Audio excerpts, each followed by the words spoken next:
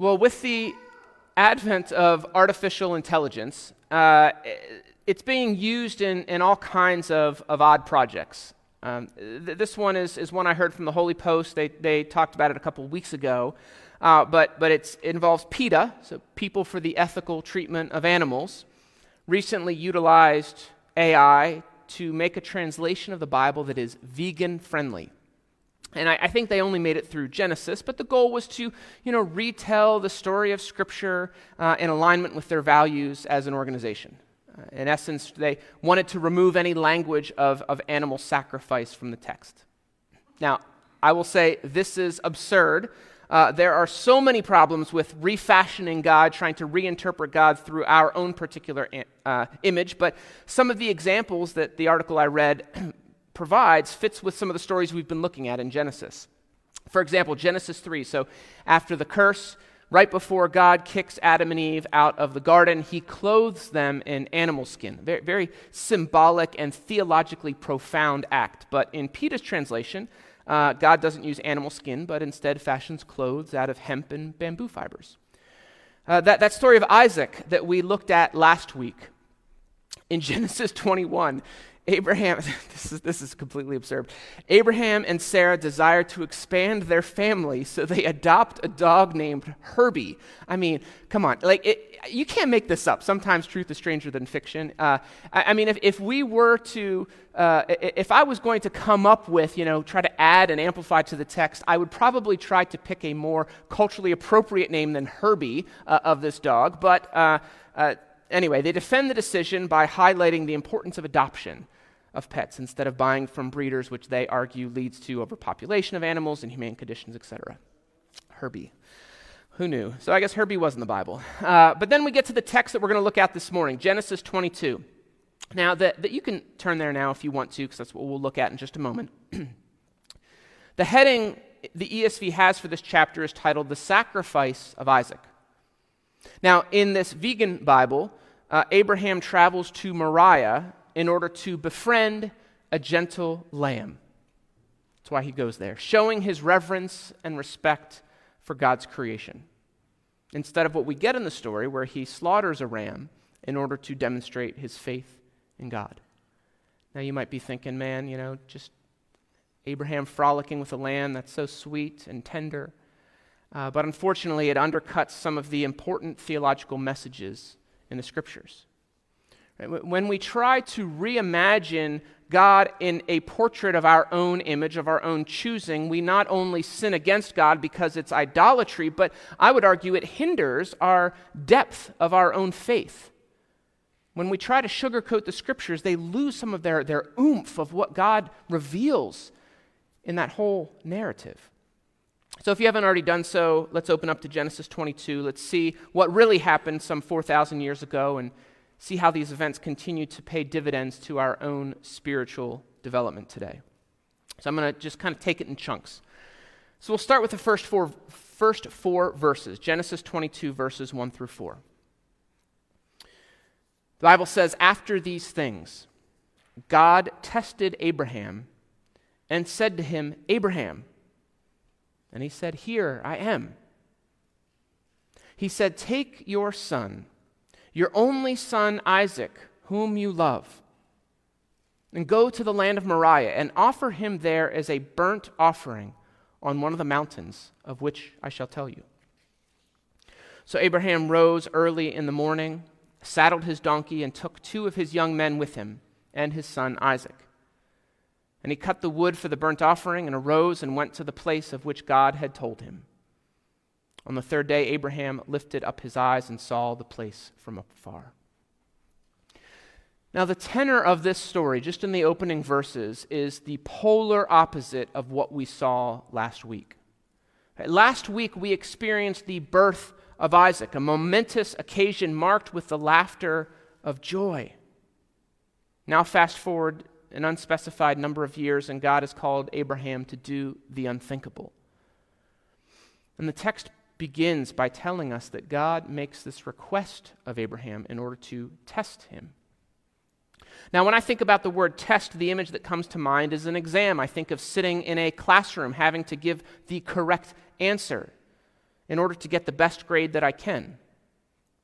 Now, what we see in scriptures is that God sometimes utilizes the tests to reveal the genuine nature of people's commitments. Perhaps in our modern language, this idea of what we call a litmus test. It's meant to help us understand where do we align. For example, this same word of test is used in Exodus chapter 16, verse 4. This is where God is providing manna to the wandering Hebrews in the wilderness. And he tells them the instructions that on the sixth day, right, every morning it's going to be there, the sixth day they are to gather a double portion, because that is to hold them over for the seventh day, the Sabbath. And on the seventh day, they should not go out to look for it. God's testing them to see, it says, are they going to walk in his law, his ways? Are they going to be obedient to him? It's not about answering the questions correctly, but it's a call to obedience. Now, does this mean that God doesn't know what we're going to do in advance? Now, if you just take the plain reading of the text here and a little bit later that we'll look at it, it seems to indicate that God wants to know how well his followers are going to obey. But if we take the Bible in its entire context, it showcases a God who is omniscient, who is all-knowing. And so it's my opinion that these tests that we see in Scripture, God's not doing it for his own benefit, but for the benefit of the one who is being tested. We chatted about this briefly on Tuesday at our small group. We were looking at Mark 9, and in Mark 9 you have these disciples, and they're gathering together and they're arguing, who's the greatest? And then, as they got to a point, Jesus said, hey, what were you guys chatting about? And they get a little sheepish and they don't answer. And that's when he says, that if you want to be greatest in the kingdom, like he knows what they were talking about. If you want to be greatest, you've got to be the least, the servant of all. Right? He asked the question to draw the disciples out. He wanted to reveal to them, he already knew, but he wanted to reveal to them the arrogance of their own hearts. So God here, I believe, is testing Abraham not for God's benefit, but for Abraham's. And the object of that text is what we see next, that God has called Abraham to offer, to sacrifice, to kill Isaac. And notice that label that God defines next to Isaac, the son whom you love.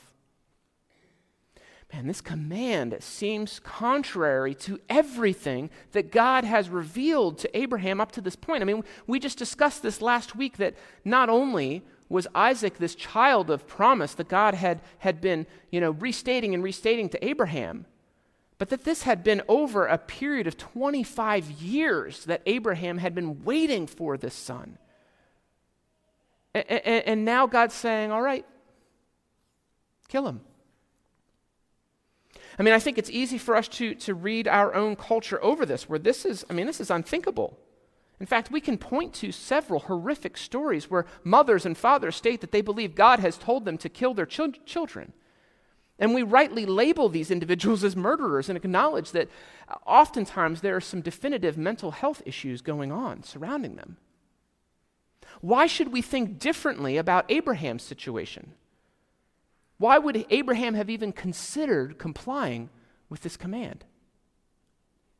I think, I'm not trying to sugarcoat it, not trying to justify it, but I do think it's important to understand this passage in the context in which it was written, which it happened. So in Abraham's day, child sacrifice was a real thing.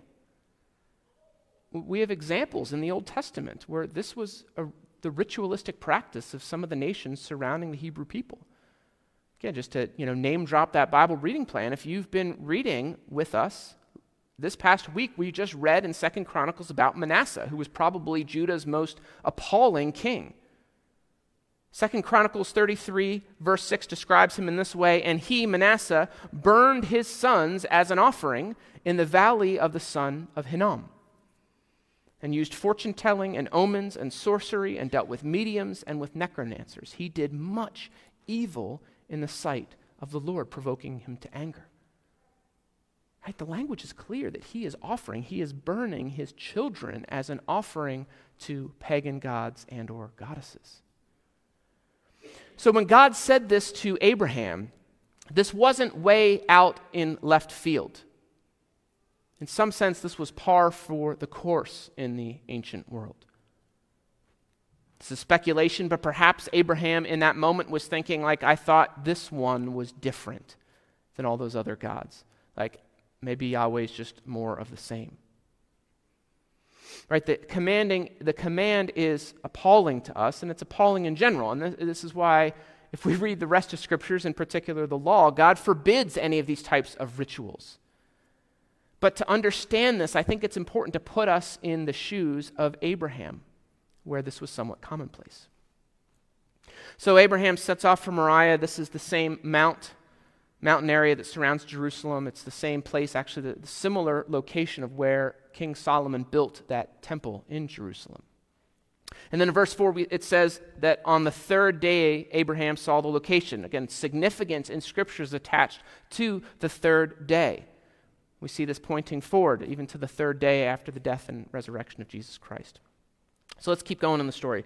Genesis 22, 5 through 8. Then Abraham said to his young men, "Stay here with the donkey. I and the boy will go over there and worship and come again to you." And Abraham took the wood of the burnt offering and laid it on Isaac his son, and he took in his hand the fire and the knife. So they went both of them together. And Isaac said to his father Abraham, "My father." And he said, "Here I am, my son." He said, "Behold the fire and the wood, but where is the lamb for the burnt offering?" Abraham said, "God will provide for himself the lamb for a burnt offering, my son." So they went both of them together. So Abraham and Isaac go off to prepare for the sacrifice. And I couldn't imagine how Isaac is feeling at this moment. We don't know how old he is, but scholars say that he was anywhere between his late teens to early 20s. Scripture doesn't make it clear. We know he was younger than 37, because that's how old he was when his mom Sarah died, and this event occurs before. But Isaac's he's no dummy. He's not naive. He sees all these supplies for the offering to the Lord, and he's kind of taking mental inventory of them. And there's one glaring omission. What's this animal that's going to be offered? Abraham responds that God will provide the lamb. Right? That word, will provide. It's that Hebrew word, yireh, what we more commonly pronounce Jireh. That song, Maverick City Music, we sing it here sometimes. This isn't where it says Jehovah Jireh. That actually comes later in the passage, because it's attached to God. God will provide, which would be Elohim. But Abraham's saying God is going to provide this. Now, is he just blowing smoke to Isaac in order to placate him? I don't think so. Notice what he says in verse 5 to his servants who's accompanying them. He says to them, "Wait here. Isaac and I are going to go worship God, and we will come back to you." Right? The tense of that return trip is very important. It is not singular in the Hebrew, it is plural. As Abraham approaches the mountain with his son, he is convinced that somehow, some way, they are both going to return unharmed. Now, the author of Hebrews helps to fill in some of the gaps for us in the story. So Hebrews chapter 11, in fact, that's what we just read yesterday in the Bible reading plan. Not intentional, but it's all fitting together. Sometimes it's called the Hall of Faith. It's a recounting of many of the Old Testament saints and their faith in God. The lifestyles where they displayed this trust, this faith. Hebrews 11, 17 through 19 say this about Abraham. By faith, Abraham, when he was tested, offered up Isaac. And he who had received the promise was in the act of offering up his only son, of whom it was said, "Through Isaac shall your offspring be named." Abraham considered that God was able even to raise him from the dead, from which, figuratively speaking, he did receive him back. What the author of Hebrews is saying is that Abraham knew that God had promised a son to start his own tribe, to start his own people. Right? Through several encounters with God that we have tracked over the last 5 weeks, that promise has been confirmed and confirmed and confirmed again, and specifically named to be through Isaac. Now, all of a sudden, God is asking Abraham to offer Isaac as a burnt offering. It seems contradictory. But Abraham is trusting in the promises of God, knowing that even if his son's life was taken, that God, in his faithfulness and power, was able to raise him from the dead. I believe that's the confidence that Abraham had in God in that moment. I am sure, I would imagine that he struggled mightily with this trial. But his hope in God's goodness and faithfulness gave him courage, knowing that Isaac and he would return to those servants safely when they had finished. I think that's a really important, one of the key interpretive ways to understand this passage. Let's see how the episode ends. Genesis 22, 9 through 14. When they came to the place which God had told them, Abraham built the altar there and laid the wood in order and bound Isaac his son and laid him on the altar on top of the wood. Then Abraham reached out his hand, took the knife to slaughter his son. But the angel of the Lord called to him from heaven and said, Abraham, Abraham. And he said, Here I am. He said, Do not lay your hand on the boy or do anything to him, for now I know that you fear God, seeing you have not withheld your son, your only son, from me. And Abraham lifted up his eyes and looked, and behold, behind him was a ram, caught in a thicket by his horns. And Abraham went and took the ram and offered it up as a burnt offering instead of his son. So Abraham called the name of that place, the Lord will provide, right? That's that title, Jehovah Jireh.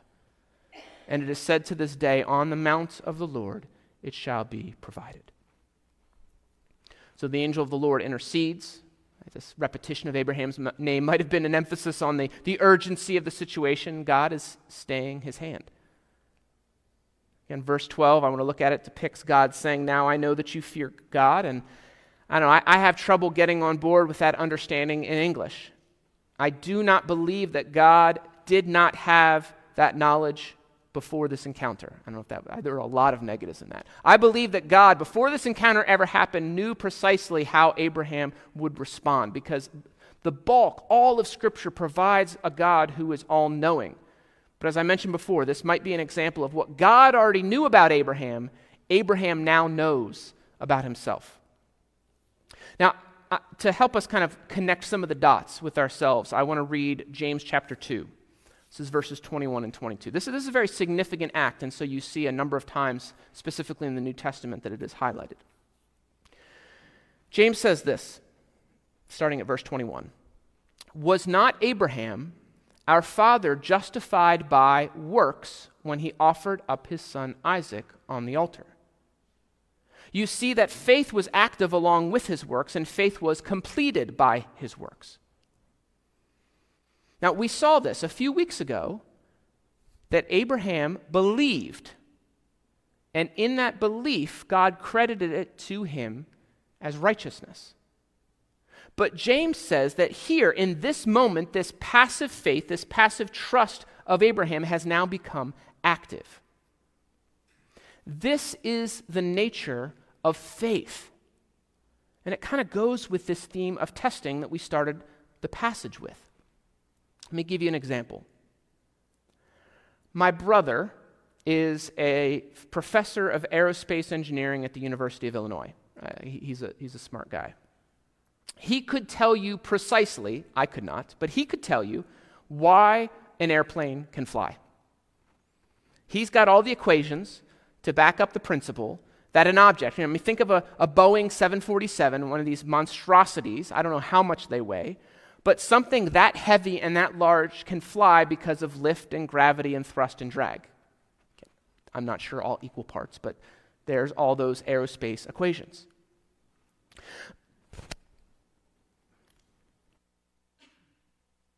I'm going to cough with the mic on. But what if my super smart brother can crunch all of the numbers, but refuses to ever get on an airplane because he is scared that it won't fly, that it's going to crash? He has intellectual belief in the flight of an airplane. But that belief has never had to pass the test, if you will, of concrete action.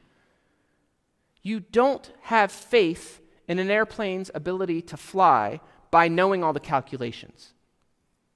But you showcase your faith by purchasing a ticket and flying from Chicago to Pittsburgh. Philip, if you're listening, you should take that flight. Come visit me. James is saying that the signature event in Abraham's life that displayed this concrete and active nature of his faith was this event, that test. So God not only prevents Isaac from being killed in the wake of it, but Abraham looks up and what does he see? He sees a ram caught in a thicket, a gift from God. Now, I know that the PETA vegan translation of the Bible is far less gruesome, but Abraham is not just going to frolic with a gentle lamb on Mount Moriah. This lamb that is caught is now the sacrifice on behalf of Isaac, right? A gift from the Lord, and a gift to be given back to the Lord. What is significant about this is that it sets up a theme that we go back to time and time again in the Scriptures. That we even see in the foreshadowing of Christ's sacrifice on the cross. In fact, some speculate that this mountain range, as I said, it was near Jerusalem, is actually the mountain range of which we might find Golgotha, the place where Jesus was crucified. Now, the Mosaic Law, Exodus 13, verses 11 through 13. You can look it up on your own time. I'm not going to read it. But basically, God says that the firstborn animal or child belongs to him.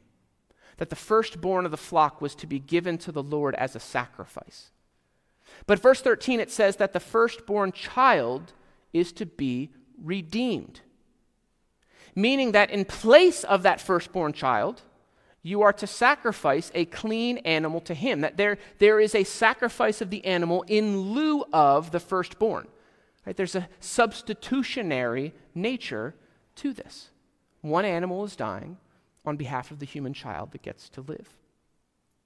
Now, this sets the stage for our Christian understanding of the atonement with Jesus. The primary understanding of atonement, most common, it's not the only one, but the primary understanding is called the penal substitutionary theory. And it just means that Jesus' death was a substitution for ours.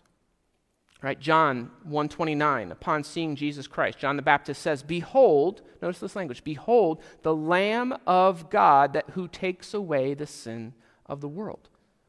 Do you see that language of substitution? Jesus Christ is the lamb, that animal that was in Hebraic thinking, in the Old Testament law, would substitute by paying the penalty for people's sins, removing the sins from us.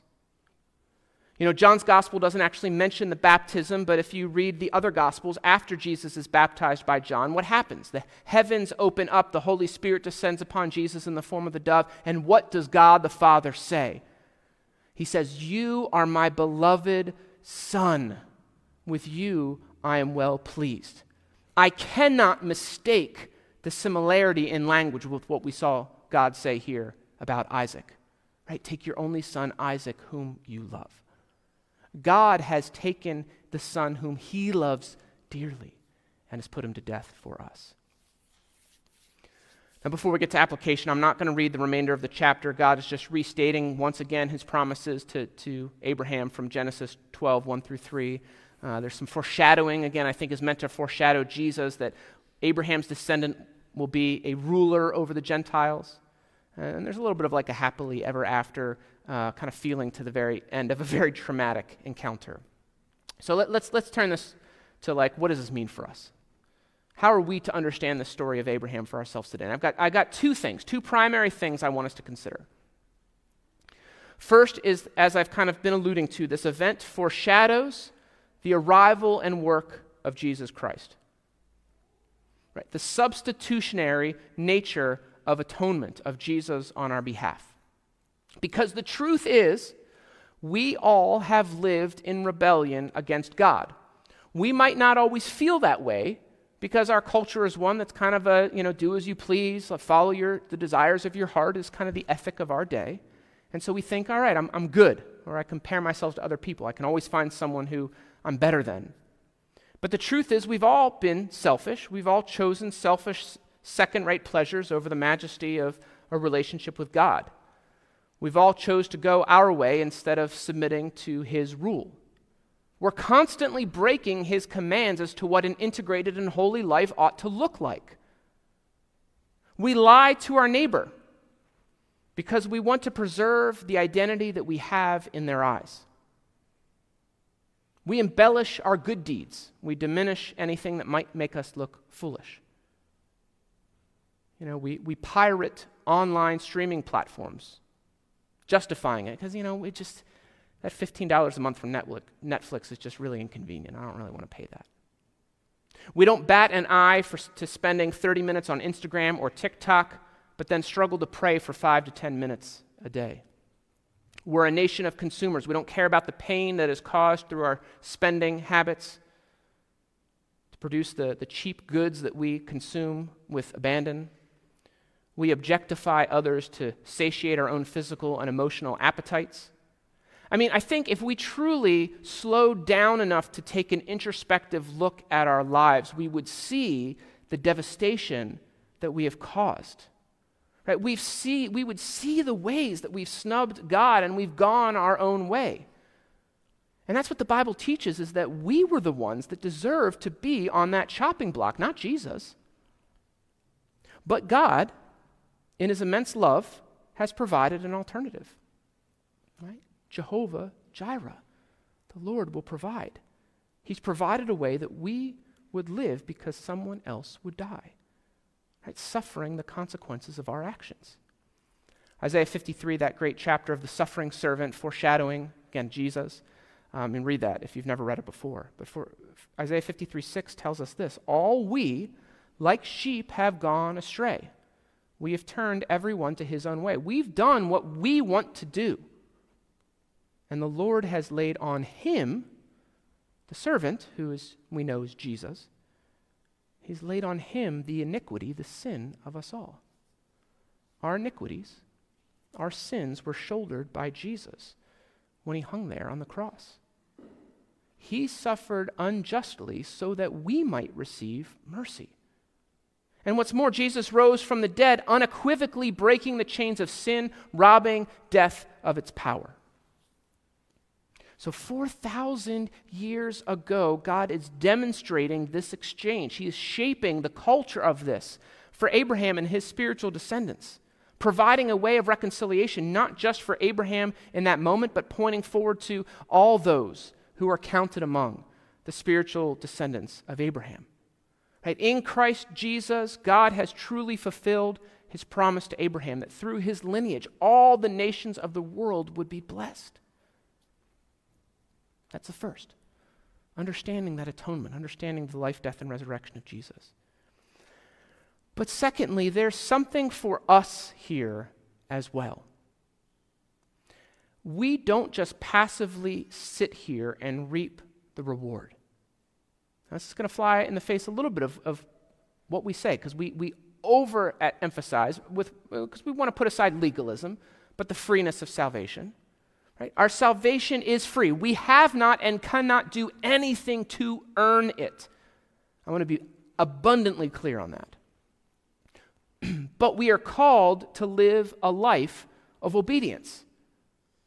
Remember that passage I referenced earlier from James, right? James is citing the story that Abraham was credited with righteousness through his faith, but his faith was confirmed with his actions. That's the whole James. This is in the same context where James is talking about faith without works is dead. It's no good. Kaput. Good works do not earn you one iota of your salvation. I want to be very, very clear on that. We're not doing good works to get salvation. But good works are the fruit of your salvation. Point to whichever parable of Jesus you want to talk about fruit, being known by the fruit. Right? Our deeds, our good works confirm the work that God has already been doing in our heart. Right? I know many who struggle with what God has asked Abraham to do in our passage. The point is not that God desired the sacrifice of Isaac. I don't think that's actually what God wanted in that moment. What God desired was the full heart of Abraham. God forced Abraham to come to terms with answering this question: what do I cherish most in this life? Is it God? Or is it something else? And Jesus I think he said some equally challenging things. He told us that to truly follow him, that we had to be ready to leave behind our family. We had to be ready to leave the security of a job, to give away our nest egg, endure hardship. Not that we had to do those things, but we had to be prepared to do it, to stop mindlessly feeding our desires. We don't obey in order to gain the love of God. Right? We've already got that in buckets in Jesus Christ. But we obey because God has loved us, because God gave himself for us. So in response, we love and obey God because he first loved us. And so this week, as we get to some of these reflection questions, I want us to contemplate this place of obedience. And so I want to start with this, because I think this is the question ultimately that this encounter is about. For Abraham, and I think for us as well. What do you cherish most in this life? And how would you respond if God asked you to give it up? That's what Hebrews says, that Abraham offered up. He didn't kill his son, but he offered him. He was willing to say, God, you are first in my life. And then he received his son back. Sometimes that happens, where we give it up, put it on the altar, and God says, all right, now you can have it back, because I know, your priorities are in order. Sometimes not. But I think there's something there to meditate on this week. What is it that you cherish, and how would you respond? Next, I want to think about the atonement, right? Are there other models of atonement that you prefer over this, what I call penal substitutionary theory? There are other ones out there, ransom theory, Christus Victor, there's a number of them. But I think that, especially in recent years, folks have not liked the penal substitutionary theory because it is, it's kind of graphic, right? It involves like God, the wrath of God being poured out on Jesus, and they say, oh, I can't live that way. I can't imagine that God was angry, and some people call it cosmic child abuse, if you will.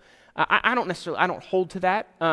But if there are other, theories of the atonement that you want to hold to, that's fine. There are other options, but I would really encourage you to think through how are they biblically supported. That's why I continue to hold to this penal substitutionary theory, because I just feel like the kind of narrative scripture points to this from Old Testament through New. So anyway, that's the second question. And last is this: put yourself in Isaac's shoes. What emotions do you think he was experiencing? Or Abraham, for that matter. What emotions was he experiencing?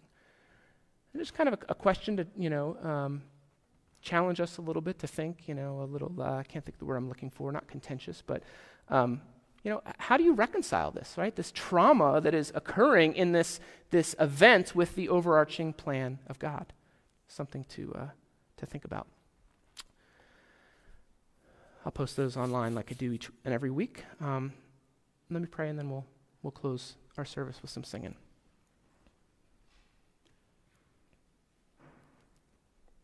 Lord, as we encounter stories like this, I think it's important for us to hold fast to your goodness, because there's a lot in this that just doesn't feel good. It feels brutal and traumatic. And we weren't there. None of us walked the earth 4,000 years ago when this happened. But God, we know in the scriptures that you are good and that you are faithful.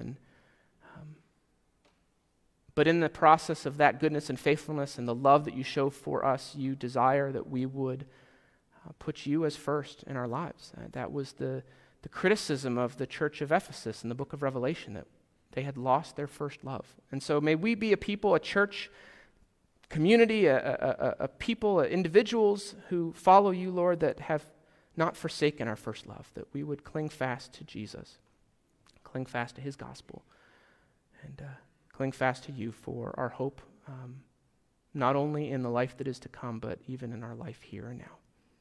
We ask all this in Christ's name. Amen.